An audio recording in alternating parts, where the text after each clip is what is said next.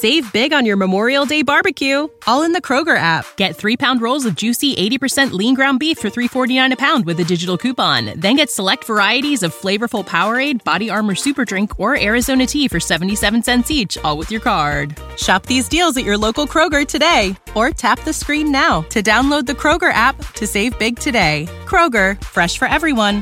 Prices and product availability subject to change. Restrictions apply. See site for details. This is a podcast from Minute Media.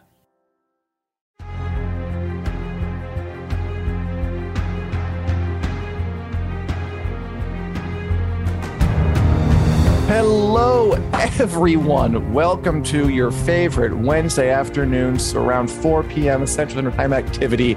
It's time for Take the Black, the one show on the internet where we ask questions like, how excited are we to watch House of the Dragon, the next Game of Thrones prequel show on HBO, go up against and defeat or lose to, because there will be a winner and there will be a loser. I'm not accepting some kind of let's all play together draw scenario. Lord of the Rings, The Rings of Power. I am Dan Selke, the editor of winteriscoming.net, and I am here with Daniel Roman, the other editor of winteriscoming.net. And I'm glad to see everyone in the chat today. Hey everyone, thanks for joining us. Hey Joanne, hey Cheryl, hey Julie, hey Christian. Hope you're all doing swell. And Dan, are you doing swell? I am doing pretty swell. Yeah. I went out and saw something we're going to talk about later last night. So I've been on cloud nine with amusement today. Yeah, it's probably not like super healthy to get enjoyment from something being bad and letting that Probably fuel not. you. But I mean, I don't think it's illegitimate. I think it's you can totally do that. It's like a skill you have to develop, like finding once in pleasure. a great while. Yeah, it's fine. Yeah. Just in moderation. But that's a little later. Yeah. So I think the thing this week was there wasn't like a ton of big news. So we thought we would have a bit of a deeper dive discussion onto a topic we've been wondering about for a while now. Daniel, why don't you tee it off? Sure. Yeah. So the thing that, ever since House of the Dragon and The Rings of Power were both announced as coming out this year, we've been joking for months and months and months now about how they were going to air at the same time. It was going to be an online rumble. Fans were going to go to war, blood would be shed, and castles and fortunes would rise and fall. And basically, all of those joking predictions came true, because now we know that House of the Dragon is airing at the end of August. The Rings of Power is airing at the beginning of September. So we are going to talk about House of the Dragon versus the Rings of Power. What's actually at stake here in this showdown? So yeah, I mean, Dan, what do you think? Like, do you think there's actually any real consequences to the fact that these shows are airing at the same time? Do you think it will matter for the ratings, for the fans, for the fate of little Harfoots everywhere? And little people. I will say this. I don't think the consequences are as severe as they were this 20 years ago. I do think that because we're in a streaming world where most folk, I mean, you can't even watch a new show on Amazon live like you would, like at least House of the Dragon, when that airs, it'll be technically on linear TV on HBO on Sundays at 8 or whatever. Although I'm sure they're like pushing the HBO Max angle there because they have like that branding on it. So they want folk to stream this. And then on Amazon, like, I know there are people who like kind of hunker down and just like wait for the thing to come out so they can watch it right then. But that's kind of a thing of the past. Like Game of Thrones might have been one of the final shows that by the way, I usually hate that phraseology. Like, it's the last blank. Like, no, it's not. There's not something else. But it was one of the last shows that kind of aired at a time. Everybody gathered around the TV to watch it and then like live tweet at the same time. That'll be a little different this time. They're not like competing for the same eyeballs at the same time, I think.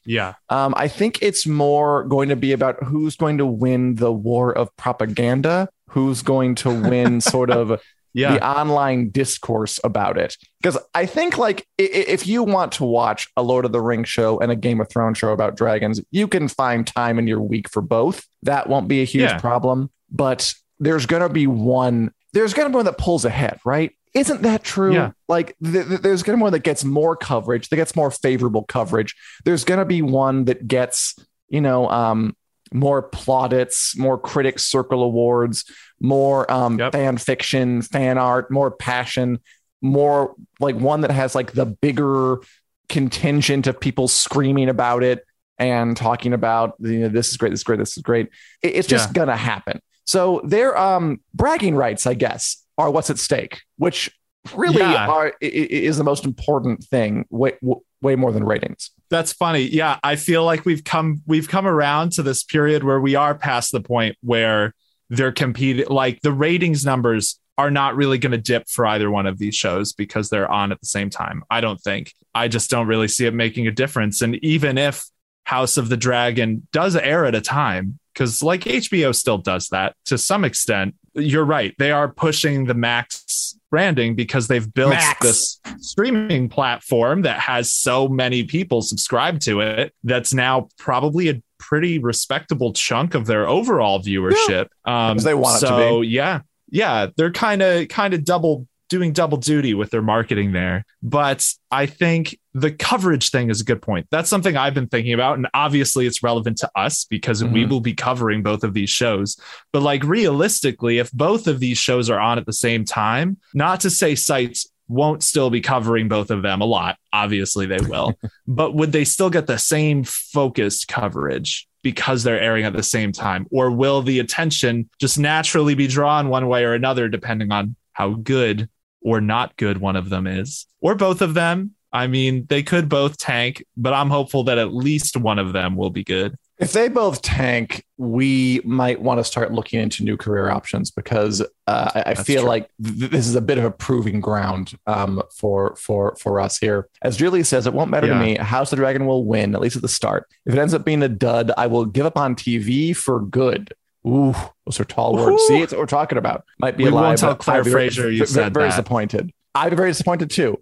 Yeah, crossing the fingers. I'm a little out of today, by the way, people. So just apologies for that. I'm trying to think about what point of yours I wanted to respond to. It's going to be such a good point I was going to make. Oh, what was it? Oh, so smart. Why don't you just repeat what you said to me in a more abbreviated time? I have a question for you that made me think of just now. So you said this is kind of a proving ground. And, we're working on something right now that's looking at all these shows that have been influenced by Game of Thrones. Why is this the proving ground? House of the Dragon and the Rings of Power. Because like the Wheel of Time and The Witcher they were in this same situation basically last year, where they were both airing around this more or less the same time, close enough to compare apples and oranges. So why is this time the proving ground for these high budget fantasy shows? Because as big as The Wheel of Time and The Witcher were, I think folk were expecting less out of them. House of the Dragon is the Game of Thrones follow-up. Game of Thrones was the show that defined the 2010s. It was the show that launched 1,000 ships. It was the show that led to the fantasy sci-fi smorgasbord that we are currently dining on. I want to get that metaphor consistent. Yeah. It was good. Thank you. I almost said like living in like you eat a smorgasbord. It was the show that convinced network streaming services that they needed to spend this towering amount of money to get eyeballs on it. So there are a lot of expectations on the follow-up to that specifically. As for Lord of the Rings, like Amazon is pouring all its might, all its hatred into this one property. All that money. Like this is magnitudes more than they spent on The Wheel of Time or The Expanse or anything else. It's still like couch cushion money. They're going all in. But yes, they're going all in. So this is also, it has the name. Like Lord of the Rings means something. Like more than The Witcher does, more than Wheel of Time does. Wheel of Time's been around for a long time, very famous, but it's still not Lord of the Rings. Lord of the Rings is the big granddaddy of like modern fantasy. Even Game of Thrones is in Lord of the Rings shadow to some extent. So these are the two. I really do believe this is, and again, I think I've said this before that I can anticipate some like pushback on don't pit them against each other.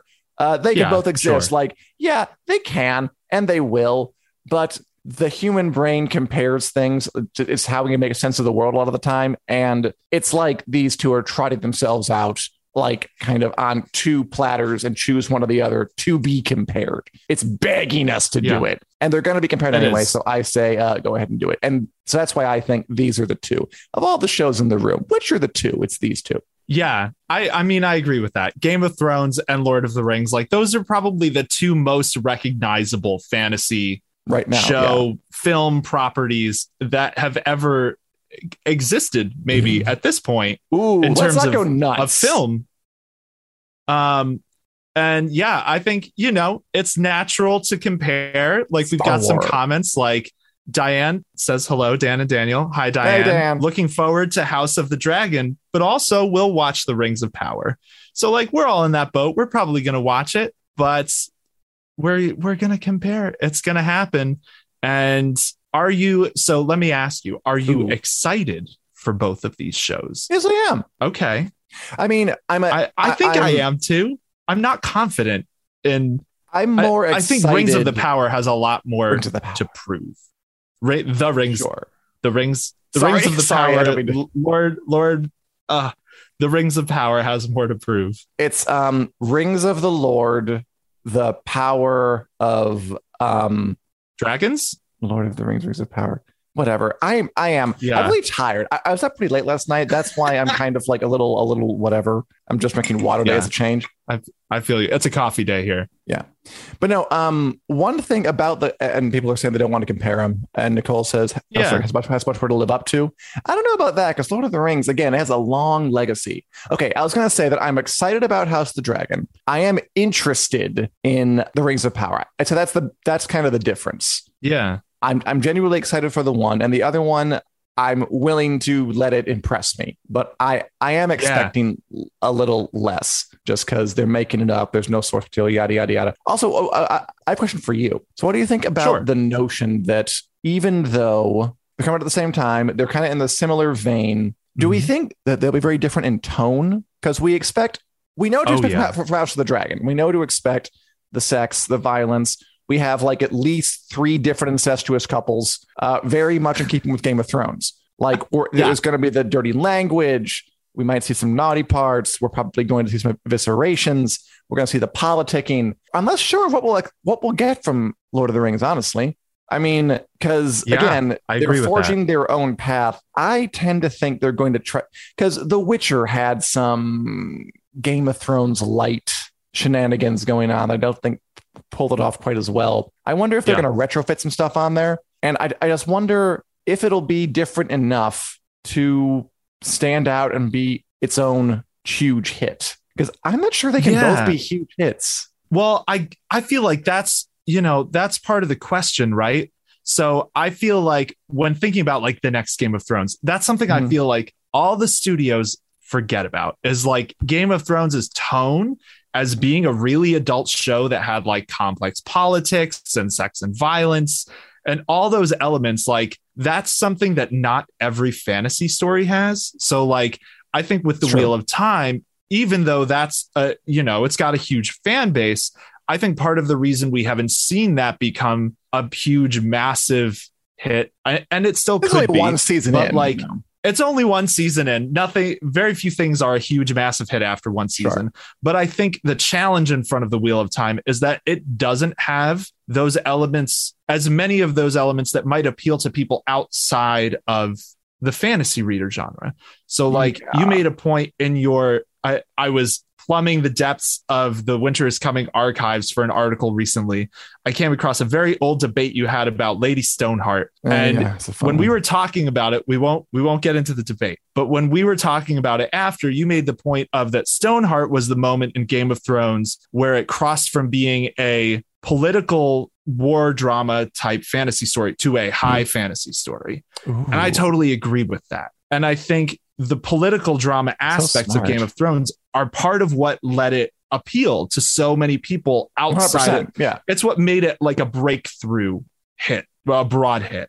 So I think Lord of the Rings, that's the challenge it has ahead of it. Can something that is like going way back in Tolkien, like the story, not like the third tier Tolkien story, right? Because like there's the Hobbit, there's Lord of the Rings, and then there's the way back history. And that's what this show is going to be about. Can it have a broad appeal to grab, viewers across the board. And I don't know. Well, I mean, like the Lord of the Rings movies were a proper genre busting phenomenon. I mean, we were talking about earlier, like the biggest franchises ever. I'd say Star Wars, at least in like the kind of genre space we're talking about.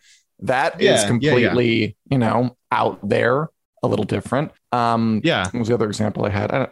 Harry Potter. I mean, we're talking about just out and out magic. Feel good stuff. That's true. I don't think there's anything necessarily keeping a fantasy show from being the biggest there ever was and ever will be.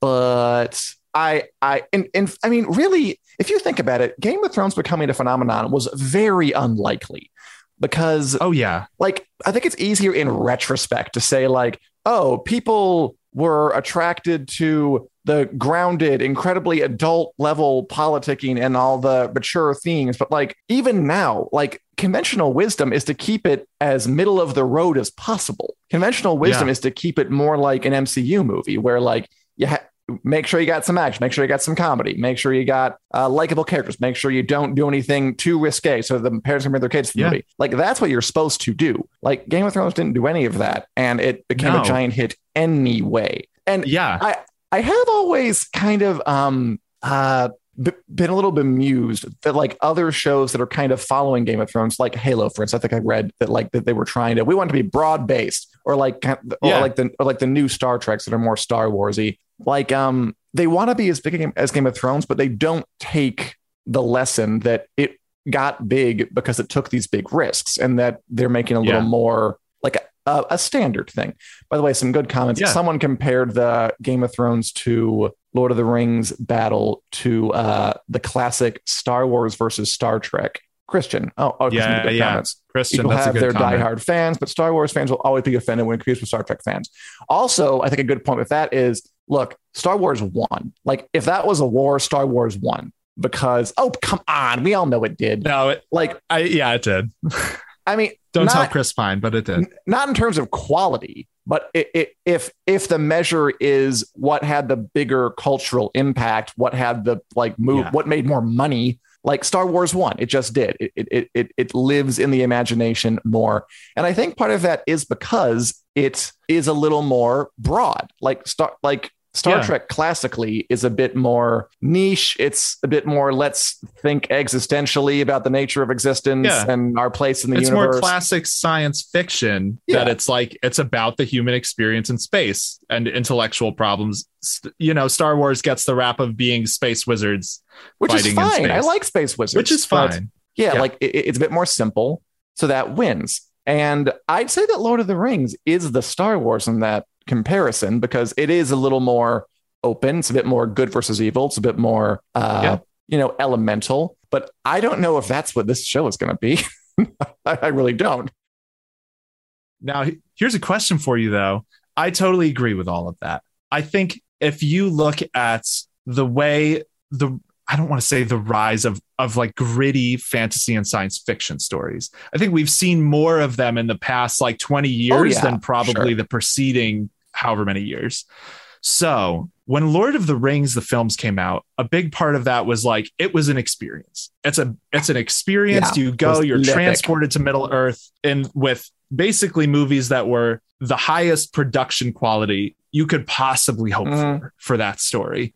So I think I kind of wonder if now, 20 years later, if that same lightning in a bottle can be recaptured when the darker stories have kind of grown so much more that there's a demand for that. Is there the same demand for whimsical fantasy? Not to say Lord of the Rings can't be dark. It totally can. But no one's, torturing Reek in Lord of the Rings.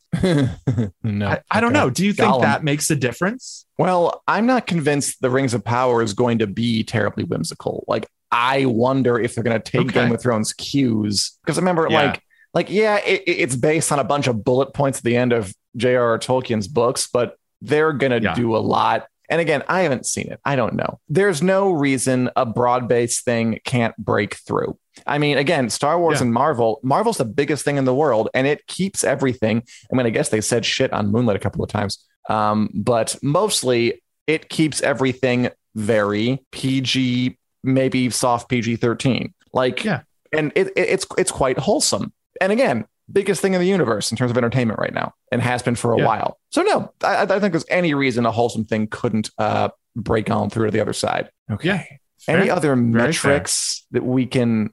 I mean, if we have no other, like, how can we compare the two? We can just go straight to the final question: who wins? Yeah, well, we can definitely decide that now before either of them have. Yes, aired. We can. Who has already won? Thing. Yeah. I mean, I knew one other point.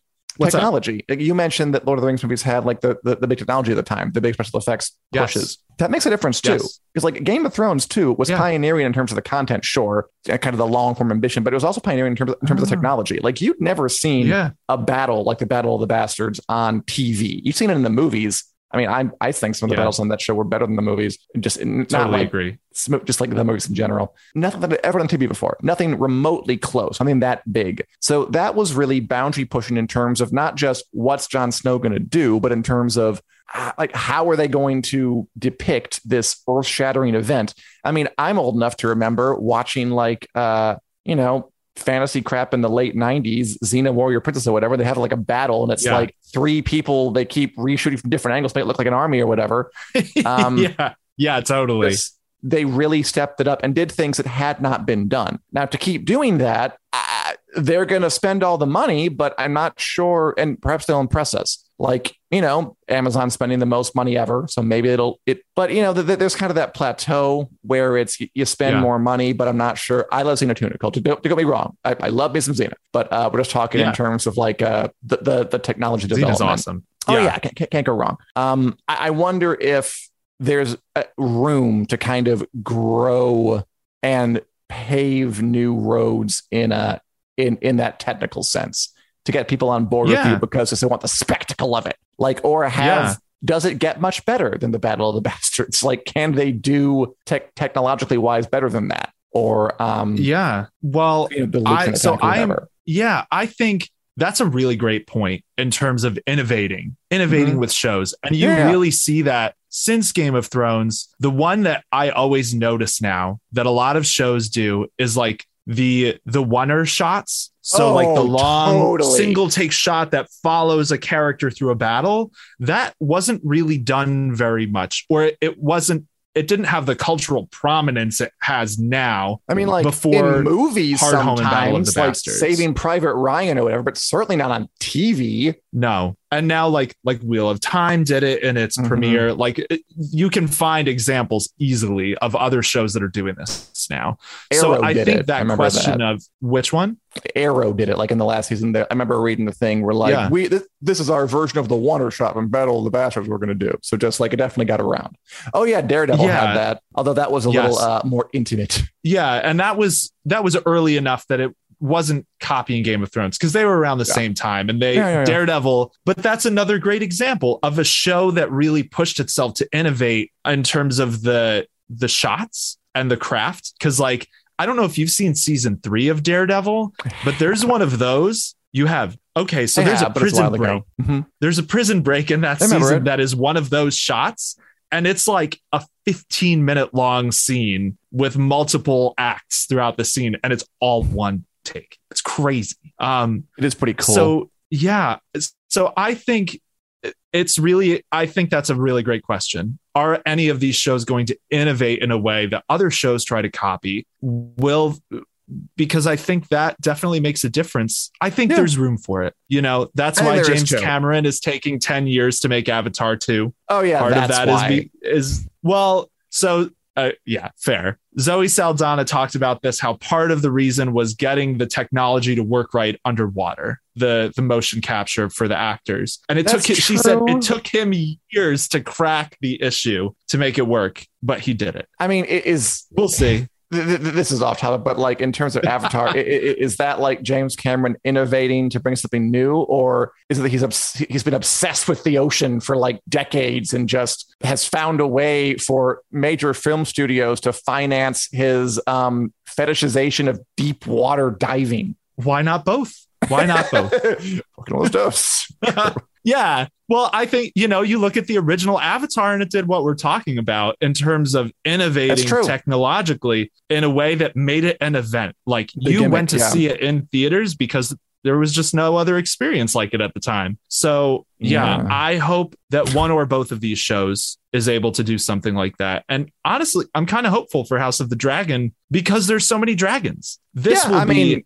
If they pull it off, it'll be unlike Game of Thrones. Fail. Yes, that's very, very true. There are new vistas to kind of chase if they have the will and the follow through. And the other thing about the technology is that Amazon has all the money. So true.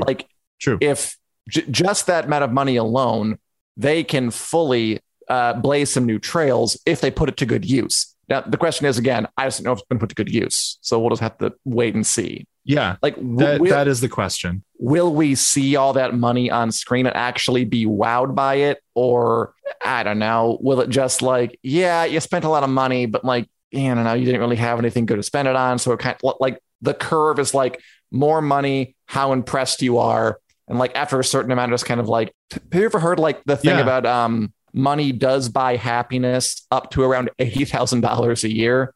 And then it kind of levels off. I've heard that. I wonder if it's... I think it hits diminishing returns. Yeah. If it's yes, more money will buy you really, really great looking stuff, but it's eventually it can't really, what more can you really do? Great. You made every leaf on that bush look really realistic, but we don't care. So it's going to take more than that, but that's part of it. Yeah, I agree. It's, it's one piece of the equation. If the creative vision isn't there and people behind the scenes pushing to do the innovations, just having more money isn't going to make the difference. I see some people on YouTube talking about Miguel Sapochnik being totally a trendsetter.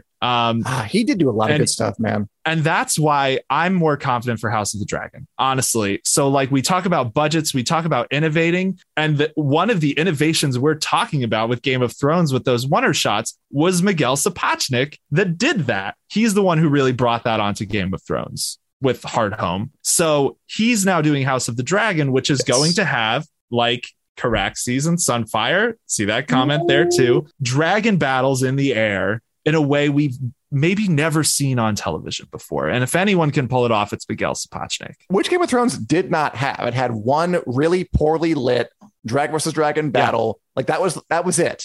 And this there's definitely room to do new stuff. And then they have to do all the character stuff right too. It's a lot, but I'm supporting House of the Dragon. Of course I am in this battle that I'm making a battle. I don't want peace. I don't want a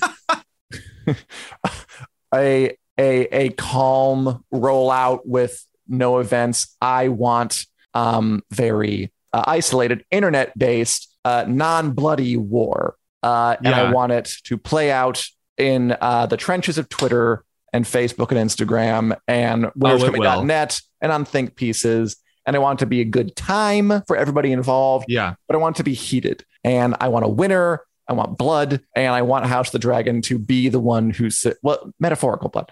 And I want House of the Dragon to be the victor.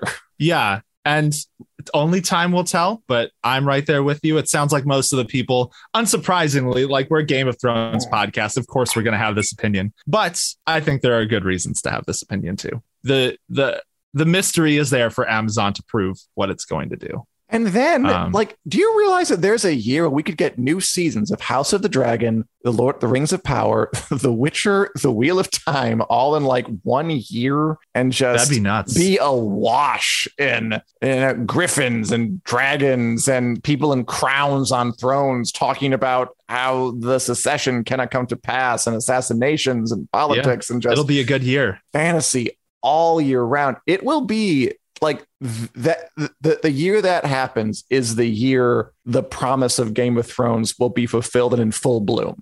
It is the year all of these shows come out at once. Yeah, I like that. I agree.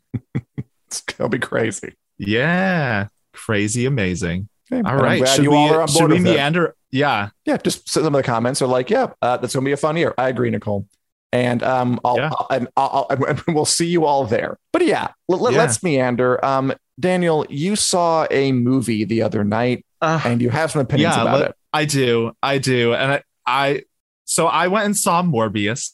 I did it for I was already mad about Morbius. God, you're so mad. Just because of everything I'd heard about the credit scenes. So I wanted to go see it for the express purpose of finding out if it sucked as bad as everyone is saying. We're going to get into some spoilers for Morbius here. So if you care, why do you care? First of all, but if you care, here's your warning. No shaming here. If you loved Morbius, you go and love Morbius. I'm happy for you. What is he? Morbius, the half vampire, living vampire? What's his deal? The living vampire. The living vampire, gotcha. Which is first off just a weird villain to choose to do a standalone movie for it. Like, he's an obscure one, and Spider-Man has a really, really big rogues gallery. So I don't know why he's the choice for this. Sure, but I will say it does have one of those big critics hate it, audience seem to like it splits. But I guess you'll plumb those depths for us right now. What do you think, Dan? Yes. So let me ask you, Dan. Sure. And I'll ask this for the people in the comments too. Are you familiar with the movie The Room? Oh yeah, I've seen that. We went to the theater to see it, like one of those late night things once. Nice. It was insufferable. Yeah. Everyone was like way too loud. And then we were like 30. And then we saw it like with me and a few friends, like at our apartment just for fun. That was way more fun. Yeah. So Morbius, the best thing I can say about it is that it is the Room of superhero movies. It was so like there were things that were good about it. Like some of the performances, like Matt Smith was great. Like Jared Leto did a pretty decent job. Some of the effects were awesome. But then on the flip side, there were moments where it was just like incomprehensibly bad. So like to just be laughing, because like it passed that point of like, oh, this is boring or bad or anything, into this is laughably bad and therefore good again. Good. I still enjoyed it. I enjoyed the hour and 40 minutes I spent watching Morbius, but at no point did it feel like I was really watching a good movie. The best example I can give. So there are some FBI agents in this movie. Mm-hmm. They are extremely inept. Their writing makes no sense. They leaned into that trope hard. One of them is just a super derpy dude. They walk into this woman's apartment and they're like, "Oh, we're searching for Dr. Morbius's girlfriend. Oh, she has a cat. Hey, where's her cat?" One of them is like, "Here, kitty." He picks up the litter box and shakes it to lure the cat out. This is the best example I can give of the absolute incomprehensibility of the type of writing that was all throughout Morbius. Because who calls a cat with a litter box? Like, shakes the litter box supposed to call the cat out? I don't get it. So there's stuff like that throughout the entire movie. Someone visits him in Morbius in his jail cell, leaves him a bunch of items. It's like, how does that happen in a jail cell? Like, this Did is you totally smuggle those in? No, they're just here in a bag. No, not at all. No one checked. Here, Morbius. So there's stuff like that. Brought in this file for you. They didn't check me. Yep. Someone stays alive just long enough to like whisper a single line and then die. Like, I love that. Yeah. Like called and then stayed alive for the 10 minutes or however long, and then just the one line and dead. So there were things like that were I don't know, just again, if you want to see a bad movie, Morbius is just not a good movie. But so I guess the thing, so that I'm not just ranting about Morbius, and again, no disrespect to people who liked Morbius, like there are things to like about it. I was just shocked and baffled. And part of that is this picture we have up now. So in the trailers for Morbius, they showed Michael Keaton as the Vulture from the MCU. And they showed this shot, which has Spider-Man with murderer graffitied over it. And basically the murderer shot is something the director said, yeah, someone made the trailer and just put that there. We were never going to include that in the movie. It was never part of the plan. That smells awfully funny to me. Yeah. And like Michael Keaton. So if you aren't aware, Michael Keaton is only in the end credits scenes, and they have had him front and center in all of the trailers for this film. So it really made Morbius look like it was going to be something other than what it was. It made it seem like this is going to be Sony's push to tie in as a sister extended universe to the MCU, when in reality, it was just kind of a crappy movie that had had some really nonsensical end credit scenes that said, hey, remember, we're part of the MCU, even if it doesn't make sense and we're not going to actually explain to you why that is. We all to know, Daniel, this really got to Daniel. This misleading marketing end credits thing. Like, he's been talking about it like since before you saw the movie for like at least a week. This got to you. And I'm sorry that it upset you that much. I don't like it either. It's not you who should be sorry. It's Sony. Because it got to me because this isn't the first time Sony's done it. Like, I have been a fan of these movies forever. And I remember when The Amazing Spider-Man 2 came out. It had Paul Giamatti as the Rhino. And there was a shot in all the trailers of Paul Giamatti in a mechanical rhino suit. And then I went to see the movie, and that is the literal last shot of the movie, is Paul Giamatti in the rhino suit. And it just really made me ask, like, where is the line of what it's okay to show in trailers? Like, at what point are you deceiving audiences into seeing your movie instead of getting them excited to see it? And I don't know. What do you think about that? Morbius, to me, is the line where it was too far. I'd say both of those sound like the line. I'll admit, I don't have your experience with this.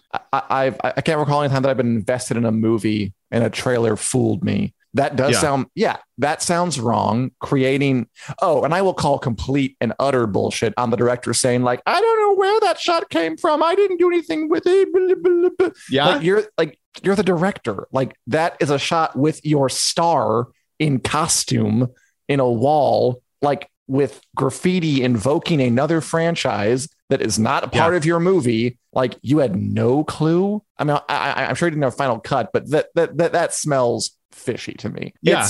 I'd say the line is several steps back from where they put it for those movies. And I'm sorry it upset you so much. Yeah. Julie says, poor Daniel ripped off. I guess I was Julie. Just in the fortunate position of not really, I never intended to see Morbius. I won't see Morbius. Yeah. Maybe if it's The Room bad, that could be fun. So I was not seeing. I recall Paul Giamatti. I remember I walked into the theater. I was seeing a different movie and I was waiting for it. So the thing where I like walk into Amazing Spider-Man 2 and I watched Paul Giamatti as the Rhino for the last couple minutes. Yeah. And that was fun. So I didn't have to go through that. Yeah. And that's fair. It's, at the end of the day, it's all about what you're hoping for out of them. Right. And like, I did enjoy Morbius because I expected it to be bad. But yeah, I mean, did you like the Venom movie? I didn't see the Venom movie. I have not seen a Sony superhero movie since like Spider-Man 3 with Tobey Maguire. And I was like, nope, I'm out. Okay, fair. So I liked Venom. I'm partial to the character. I thought the movie was... I expected that one to be bad too. And it was actually surprisingly good. Tom Hardy just really sold it. This movie made Venom look like an Oscar-winning masterpiece. So that's what we'll say about it. The audience it is what it is. Christian thinks you might need a tall bourbon and some time to relax. You're right, Christian. Thank you. Julie thinks you need a massage, possibly. Anything to kind of... I'm not that upset. To calm down. By the way, that upset. Nicole, well, let's see if this makes you upset. Nicole does think that he might have been the police officer cleaning to see that the litter box was clean. So that meant the cat wasn't there. Oh, are you giving the police officer too little credit? Yeah, you're giving him too much credit there, Nicole. So that's fair. It's a fair assumption, except that he's literally saying, "Here, kitty, kitty." Like verbatim as he's shaking it. So that's why to me it was like maybe that's fit. You're giving him way too much credit. There was too much else that didn't make sense for me to buy it. But kudos you for thinking of a way to give them that credit. Also, congrats on your daughter. That's very cute, Nicole, that she has celebrity crushes on Jared Leto and Doctor Strange. I like Jared Leto too. That's good taste. He does make some acting choices, that man, that are very polarizing, I'd say. But he definitely has talent. There's no question about that. Can we talk just very briefly about the one for Morbius? I think this is so funny. Okay, go ahead. So Jared, a headline broke the other day that Jared Leto, so he is a method actor, meaning he goes hard on getting into the mindset of the characters he's portraying. He pretended to be disabled between takes on Morbius At times delaying the production because like he would be hobbling in on his crutches, like, and it caused them to start shooting 20 minutes late. They had to convince him to use a wheelchair to go to the bathroom because when he was crutching his way to the bathroom, it was delaying the production too much. And I just think that's so, like, kudos him for doing, like, do what works for you, Jared Leto. But I just thought that was so funny. What do you think? Is that too far? Yes, it's too far. How stupid. As Nicole says, so he lives as a vampire. Like, method. Like, oh, I liked what, I forget who it was. It might have been Robert Pattinson who said, like, whenever you hear of like someone doing the method acting, like someone's, I'm going to really immerse myself in this role. You never hear about a method actor like being method to play like a really wonderful, nice person. It's always, no, my character is awful and terrible. So I have to be awful and terrible people on set. Like, I don't know. The patterns sort of line up. It seems, it's just inconvenient and annoying to people around you. It's dumb. Find another method. Like, it's a, it's a set. This is a professional job. Stop bugging people. Wasn't he the one who like sent dog turds to like Jared Leto, like people on the set of the Suicide Squad? Because that's what the Joker would do. Like, that's not method acting. That's like borderline harassment and gross. Like, no, I'm very much not into this. Yeah, I think that's fair. You know, at the end of the day, like the director was basically like, everyone's got their method. If you want normal people, don't get into Hollywood making films. I mean, sure, sometimes you need to put up with them. But there's like a level of abnormal that we need to like accept, and then you go beyond it. No, like, yeah, I agree. Hollywood, everyone in Hollywood's crazy, but like crazy how? Like crazy, like Jared Leto sending poops to your trailer? It's crazy because that's too crazy. Yeah, I think he sent like dead rats too. Like it was not okay. There was a reason everyone got upset with him Joker. On the set of that. All right, as usual, Joker. As usual, we are burning time. Are you watching anything else, Daniel? Quickly, and are any of you watching anything out there? They want to talk about briefly? Yeah, what did I watch? I watched Moon Knight. This week, or I guess it was today. This week, I watched Moon Knight. It was pretty awesome. It was today. Yeah, it's good. I'm loving. I'm really enjoying it. You watched it too, right? Yeah, I'm enjoying it too. I mean, look, I think you were right in your review of it today. You said that it's good because of Oscar Isaac. He's really pulling his weight on that show. Like he's every inflection is interesting. He's landing those jokes. Like I can see myself rolling my eyes at this show if another actor was in it. Because I mean, it does have that Marvel pattern of like, we're serious, but not too serious. Like, let's have this story about a man with personalities who's losing his job and, you know, has no life, but throw in a crazy Colonel Sanders joke in there just to make sure it stays kind of light. Yeah. This show is not, I don't think it's going to go anywhere revelatory like WandaVision tried, at least to swipe at it. But it's really good example of like this kind of thing done really well. And I think it owes a ton to Oscar Isaac's performance because he is killing it. He's very funny. He's very relatable. Like even just like throwaway lines, he's kind of saying that like totally. I think I would like kind of pass over if I saw them written down. He's making work. So the show's fun. Agree with that. I liked his outfit. His Mr. Knight outfit was fun. Fun show. I will watch the next one. Yeah, I think so. One of the things I've liked about Moon Knight is that it is not reliant on the MCU so far, and that might change, but it feels like, unlike Hawkeye, which was just like an MCU show filled with references and cameos, like Moon Knight feels like they're just telling a really good story that is going to stand on its own 2 feet. And I hope they stick with that because I think it's working for them. Again, partially because Oscar Isaac is just killing it. And Ethan Hawke is doing really well too. I liked him a lot in this episode. Very, very good. He owned it. He's very charismatic. It's like whispery, sort of gravelly, like you want to be quiet when he's talking or because you're afraid he'll yell at you kind of feeling. He's a really believable cult leader. Honestly, like he's soft spoken and nice until he's kind of scary. And it's like, I believe you are leading cults or you studied cult leaders for this. David Koreshi. Yeah. I think one of the things for Moon Knight, if it's going to do anything revelatory, which I agree with you, it's a Marvel show. So I just kind of don't expect it at this point or revolution, whatever. Like push the bounds in any way. I'm a fan of that word. We're gonna go with it. Mhm. I think one of the ways Moon Knight might be doing it is in its cultural representation. So, like, spoiler, we've had one shot that is of Cairo, Egypt in the show so far. And the director, who is Egyptian, or one of Moon Knight's more prominent directors who's Egyptian. Yeah, like 4 or 6 episodes. He talked about Wonder Woman 1984 and how they didn't represent Egypt well. He slammed it. It's a common thing with movies with Orientalism where they're like trying to make Egypt look exotic, not showing that the pyramids are next to the city, stuff like that. And he basically said, if we're going to explore this in Moon Knight, because we have to, because it's relevant to Moon Knight, we're going to show Cairo like it actually is. So we get one shot where you see the city with the pyramid. And that's something he talked about specifically, including because Hollywood has so often not done it. So I'm hopeful that Moon Knight might have some cool Egypt stuff as it goes forward. Oh, sure. I mean, and we'll do that next week. I'm looking forward to that. I mean, I will say when he opened the curtains and it was the pyramids outside and they went full, like kind of the kind of a high pitched horn thing, it felt pretty exotic to me, but I'm curious to see what happens next time. Yeah. Oh, hey, Dan, question I also for you. got serious, like Charlie Sheen waking up in Apocalypse Now vibes from that motel room scene at the end there, but that's just I can see showing that. off. I can see that. So Cornelia asked, any thoughts on Vox Machina? If either of you have seen it, yeah, you watched Vox Machina, right? I did. Yeah, it was cute.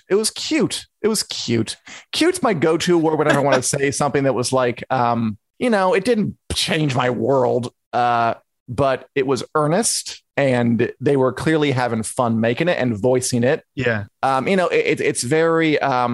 It feels like a hither thither Dungeons and Dragons campaign. It feels like a bunch of friends got together and just kind of like, no one tries to do like an act. Well, I guess there are some accents. Like no one tries to do like a vernacular thing. No one's kind of doing anything terribly deep. Like it's very like kind of anime emotions. They're all right at the surface, but it's very fun. It's fun and it's well animated, and there are zombies and dragons and spells and sexy winky jokes, and it's fun. It's a gotcha.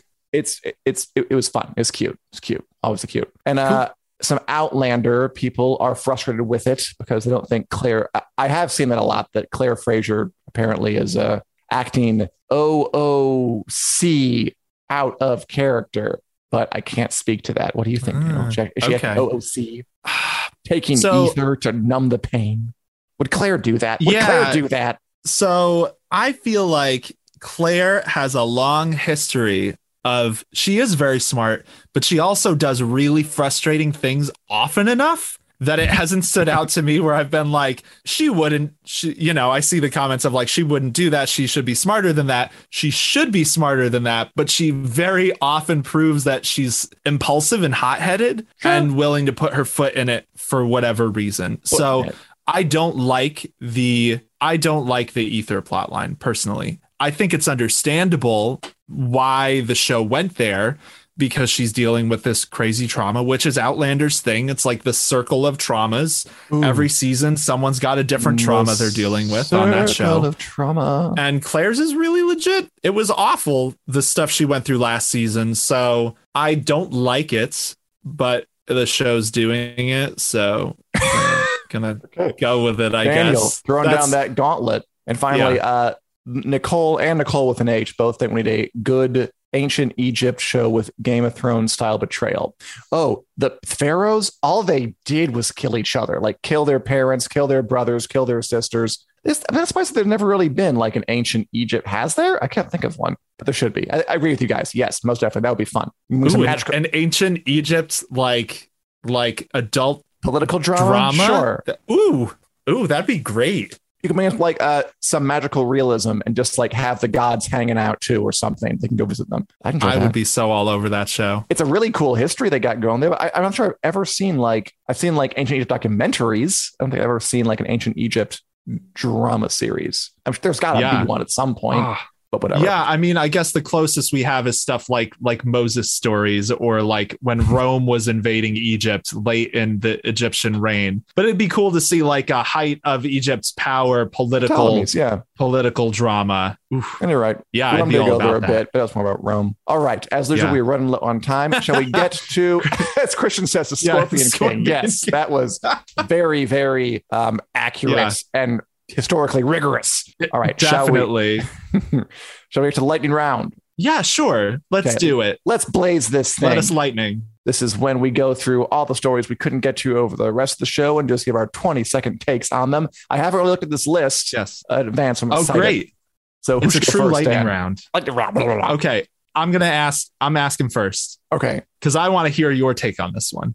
So Chris Pratt is officially the voice of Garfield in the new Garfield movie. Okay. So I don't really care about Garfield. I do think it's interesting that just Chris Pratt is now voicing Super Mario movie and now Garfield.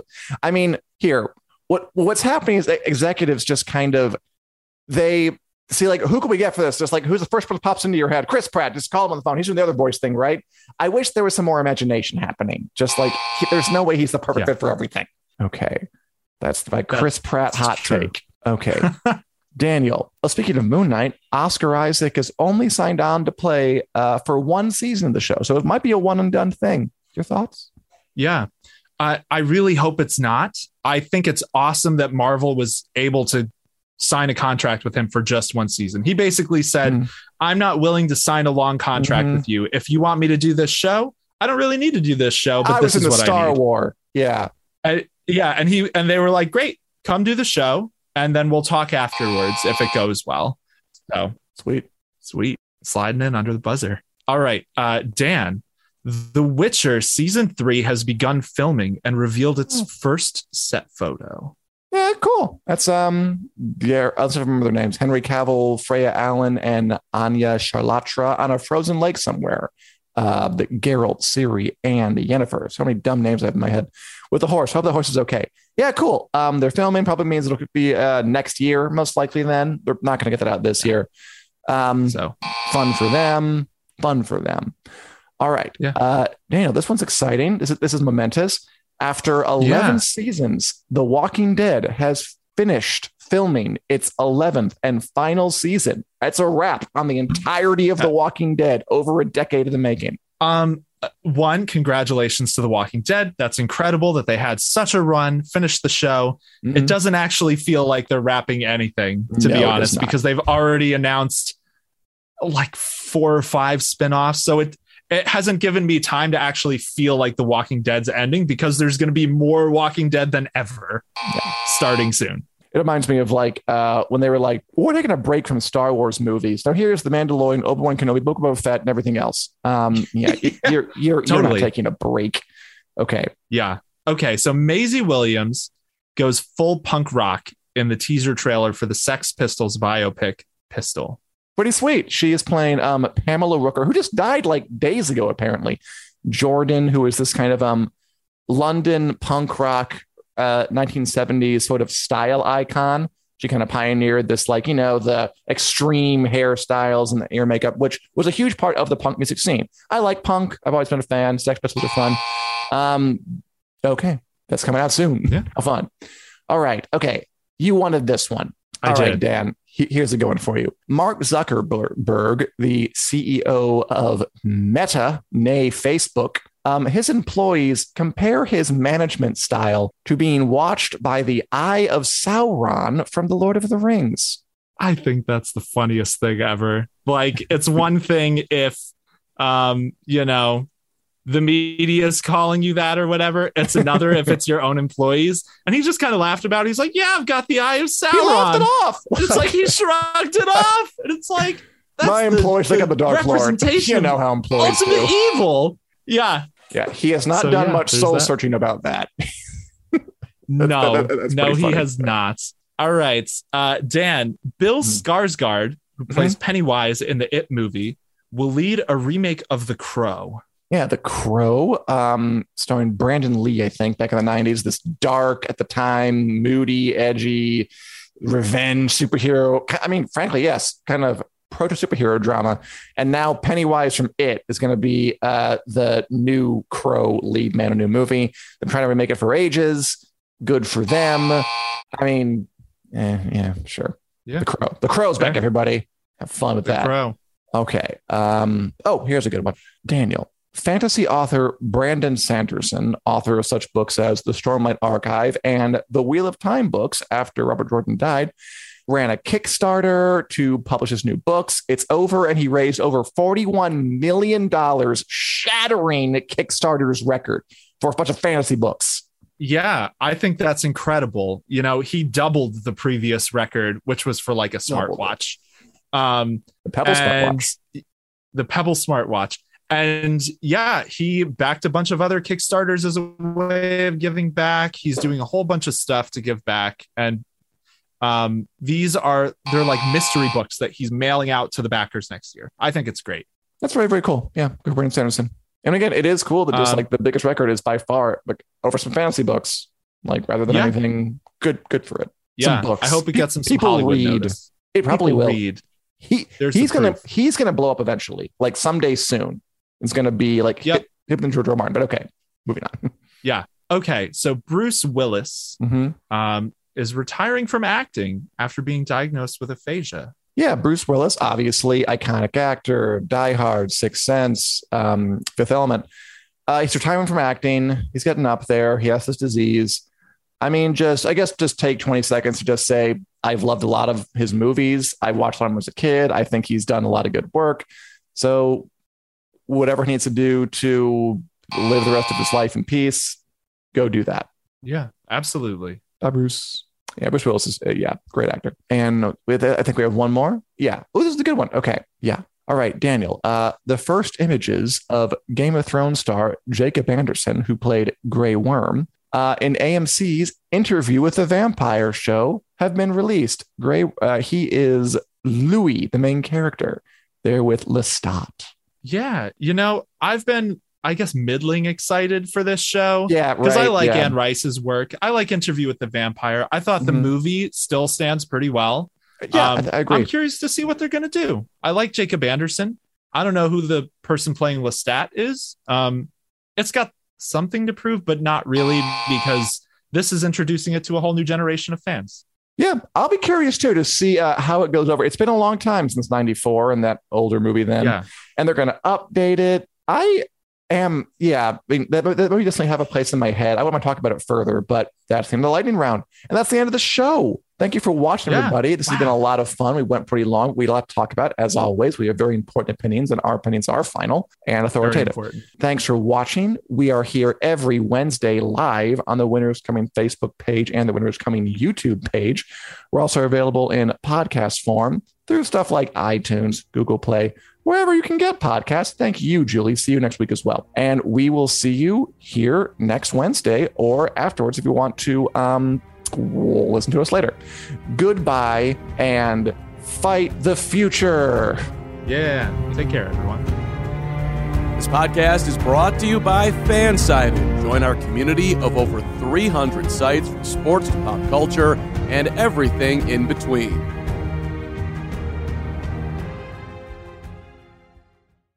Save big on your Memorial Day barbecue, all in the Kroger app. Get 3-pound rolls of juicy 80% lean ground beef for $3.49 a pound with a digital coupon. Then get select varieties of flavorful Powerade, Body Armor Super Drink, or Arizona tea for 77 cents each, all with your card. Shop these deals at your local Kroger today, or tap the screen now to download the Kroger app to save big today. Kroger, fresh for everyone. Prices and product availability subject to change. Restrictions apply. See site for details.